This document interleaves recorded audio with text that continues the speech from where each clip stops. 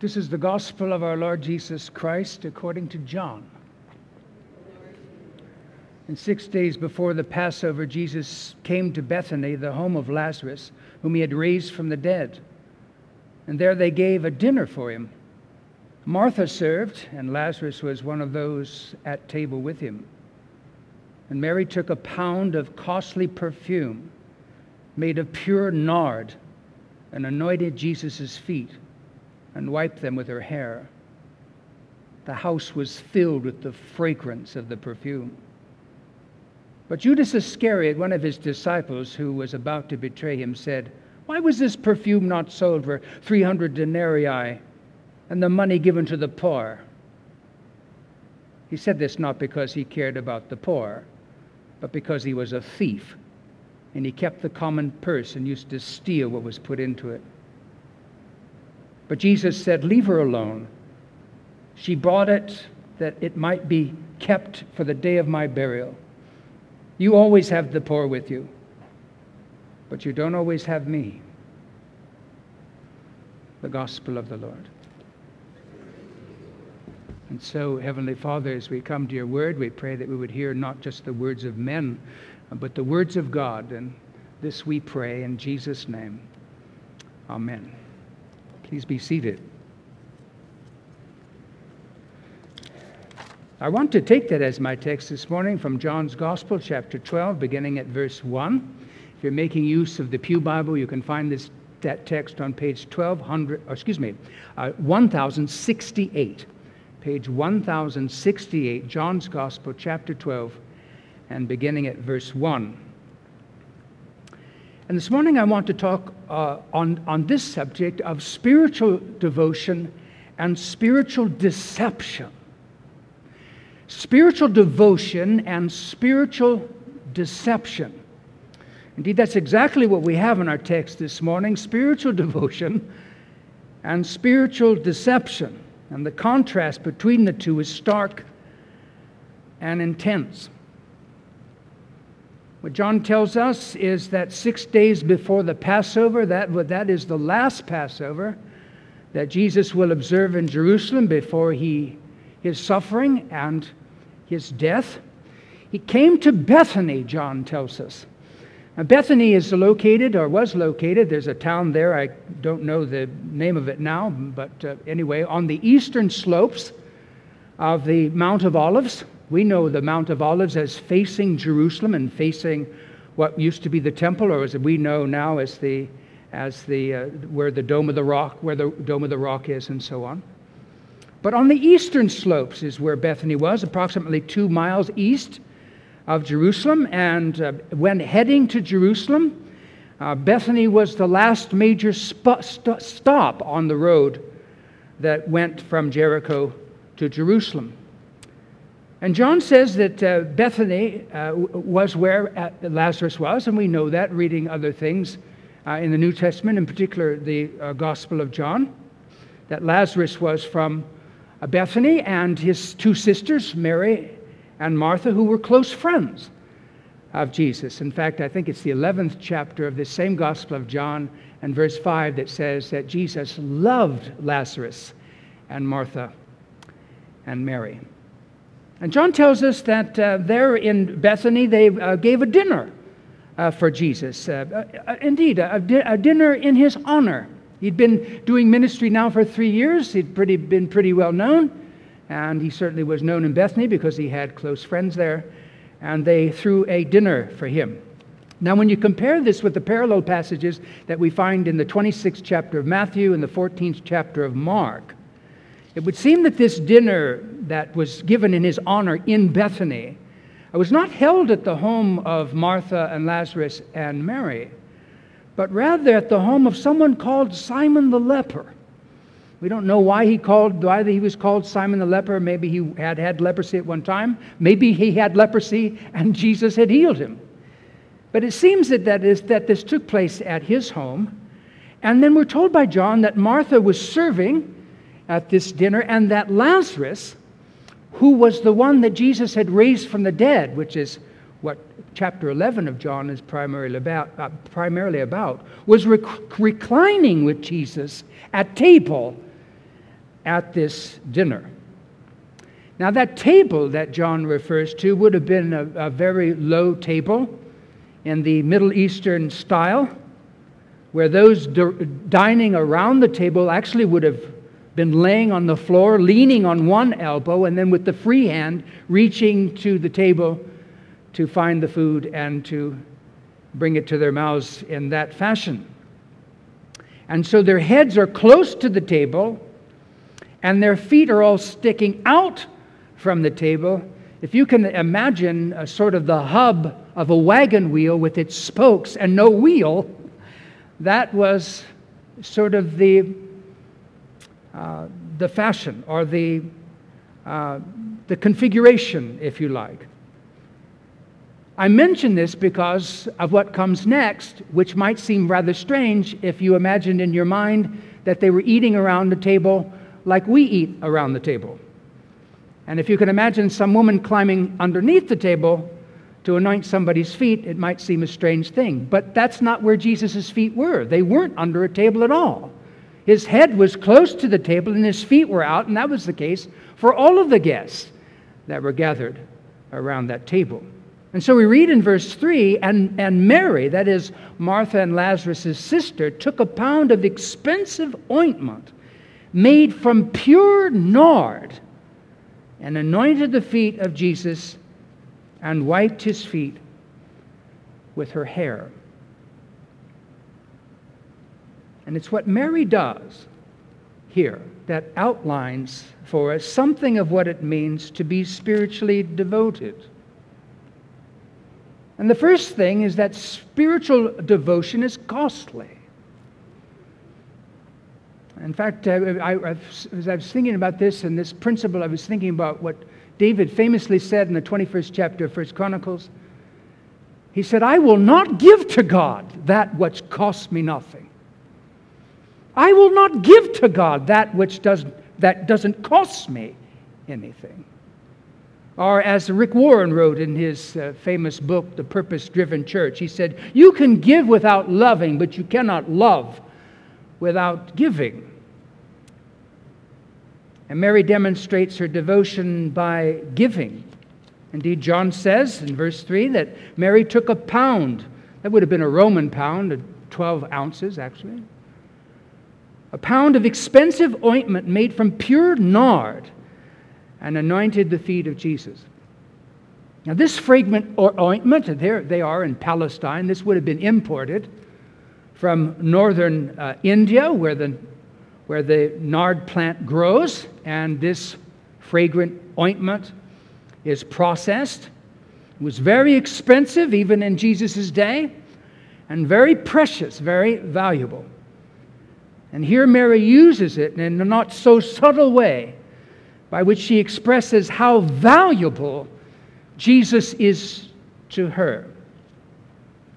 Indeed, Judas doesn't think that Jesus is worthy of such an extravagance. In fact, he calls it a waste. But to Mary, Jesus is worth it. And so that's the first thing, that spiritual devotion is costly. The second is that spiritual devotion is humble. John says that Mary took this pound of expensive ointment made from pure nard from northern India and anointed the feet of Jesus. Anointed his feet. Indeed, in Jesus' day, it was considered an extreme indignity to get anywhere near somebody else's feet. That was considered to be the work of slaves and was looked down upon. You remember, as we come to the 13th chapter of this same Gospel of John, and Jesus, what? He takes off his outer garment, and he wraps a towel around his waist, and he pours water into a basin and begins to wash the disciples' feet. And when he comes to Peter, Peter says, "Are you going to wash my feet?" Never! Not my Messiah. My Messiah is not going to be a foot washer. And that's the mindset that he's working from. But here's Mary, anointing his feet like a slave. And in all actuality, that's probably the point, isn't it? Mary would have done anything for Jesus. No matter how undignified it might seem to be, her devotion had no limits. She would have done anything for him. And so that's the second thing, that spiritual devotion is humble. Thirdly, spiritual devotion is willing to risk being misunderstood. Notice again verse 3. Mary took a pound of expensive ointment made from pure nard and anointed the feet of Jesus and wiped his feet with her hair. And then this last sentence in verse 3, which doesn't appear in the parallel passages, which seems almost just a reminiscent of John's because he was there. And he says, and the house was filled with the fragrance of the perfume, which to John might have smelled so lovely, and to Judas, it only made him madder. But she wiped his feet with her hair. And in Jesus' day, a respectable woman never let her hair down in public.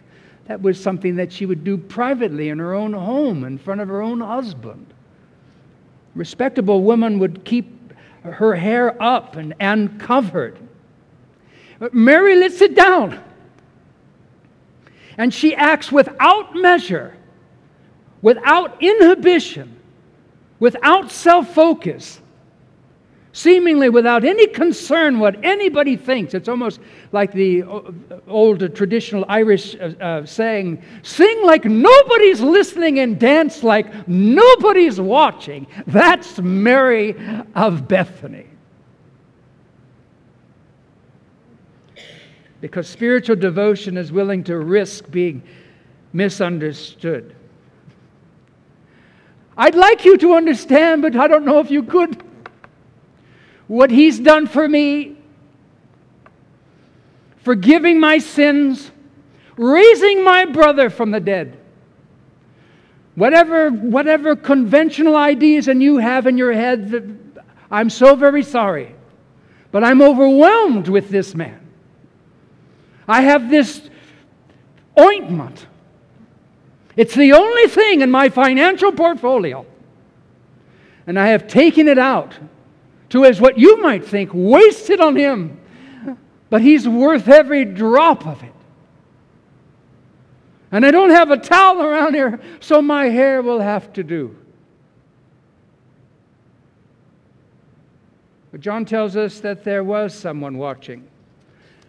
And he didn't like it one bit. Verse 4, and Judas Iscariot, one of the disciples, he who was about to betray Jesus. I don't know if there is a more scurrilous character in the Bible than Judas Iscariot. You know, in some cultures, not in Western, or not in English culture anywhere, or where we speak English, we don't name our children Jesus. But where they speak Spanish, they do, Jesus. Nobody names their kids Judas. Nobody. For this very reason. Judas Iscariot, one of his disciples, one of the 12. This guy he is a close associate of Jesus Christ. God come in human flesh. He's right there. If you think that there are some institutions that are beyond corruption, there isn't such a thing. Here is what Jesus referred to as the devil. He says in John chapter 6, haven't I chosen you the 12, and yet one of you is a devil? And there he is in Jesus' apostolic band. Judas Iscariot, one of his disciples who was about to betray him. That's literally true. In a couple of days, he will sell Jesus out for 30 pieces of silver. And Judas said, why was this ointment not sold for 300 denarii and given to the poor?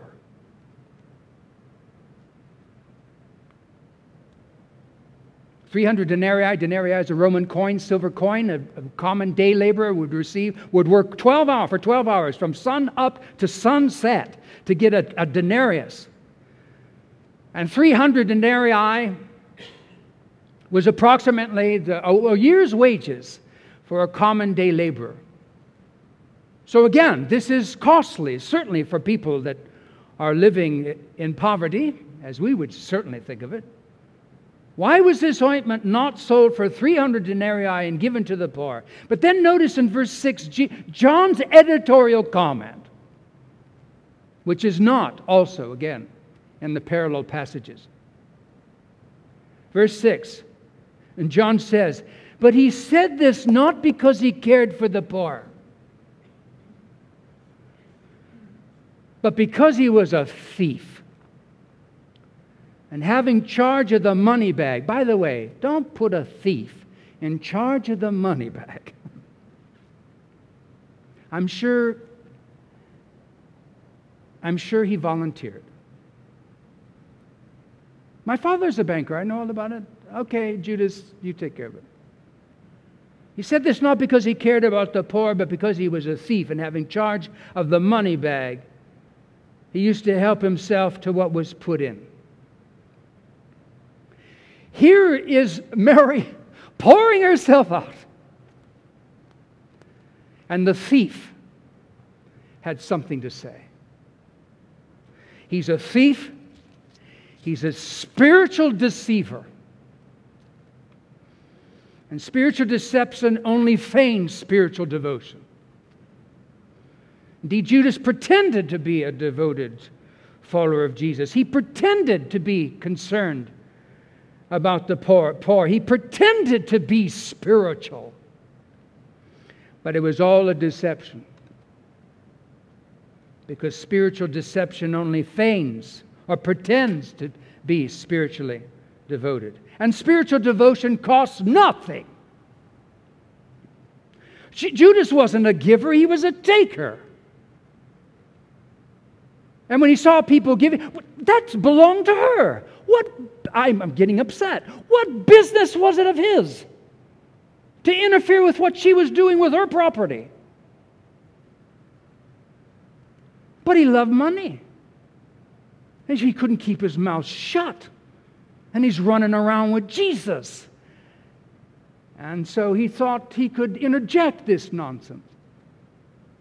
He wasn't a giver, he was a taker, as all spiritual deceivers are. Indeed, spiritual deception is nothing but a strategy for gaining something for oneself. It's a lie. And worse than a lie, and pernicious and dangerous, when those who practice spiritual deception exist secretly among the people of God, as Judas did. But then notice what Jesus says as the passage comes to a conclusion. In verse 7, and Jesus said to Judas, "Leave her alone."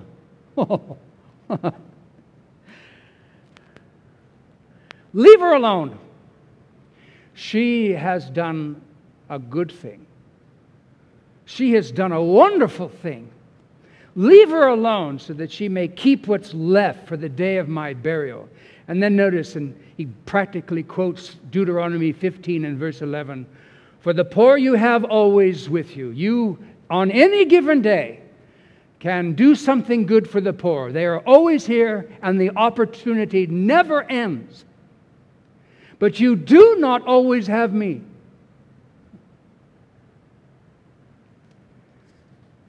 And so where do you fit in all of this? Are you a giver? Or are you a taker? You call yourself a disciple of Jesus Christ. Do you live for Christ, or do you live for yourself? Is your spiritual devotion genuine, or are you a fake? And if that last question offends you, as I suspect Judas was offended when Jesus rebuked him, well, there you go.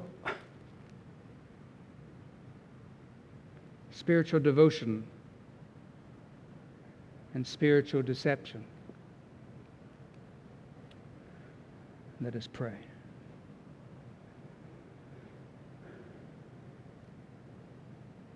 I guess, Lord, we think about Judas. Yeah, he sold Jesus for 30 pieces of silver. I don't know whether we ever pay very close attention to just what sort of man he was. And his unusual place, or at least it seems unusual to us where he was. Even when the Lord said to him at the table at the Last Supper and said, "One of you will betray me." "Who is it, Lord?" "It's the one to whom I dip the sup and give it to him." And he gave it to Judas. And he said to Judas, "And what you do, do quickly." And all the other disciples thought he was going to give something to the poor because he handled the money.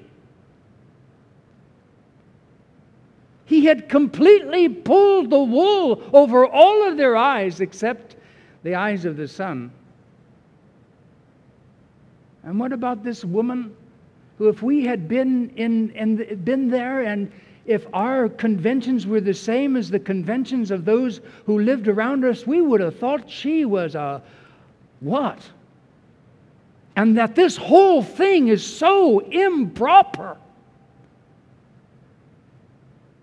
Whether it was to a priest or a rabbi or imam or any religious leader, that this woman would behave in such a way. And then the shock of all shocks, Lord.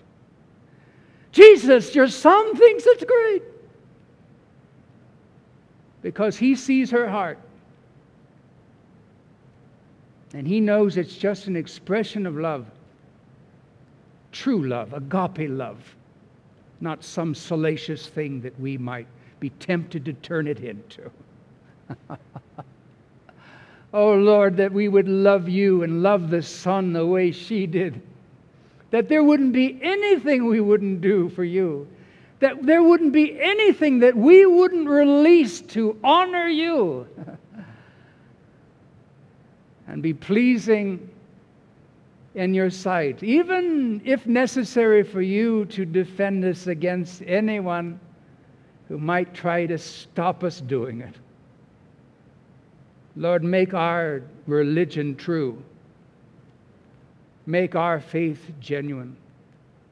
Even as we read earlier, what did the Son say? Seek first the kingdom of God, and everything else that you would be tempted to worry about will be provided for. But just seek God first and His kingdom, and don't worry about the rest. Help us to do it, Lord. We pray in Jesus' name. Amen.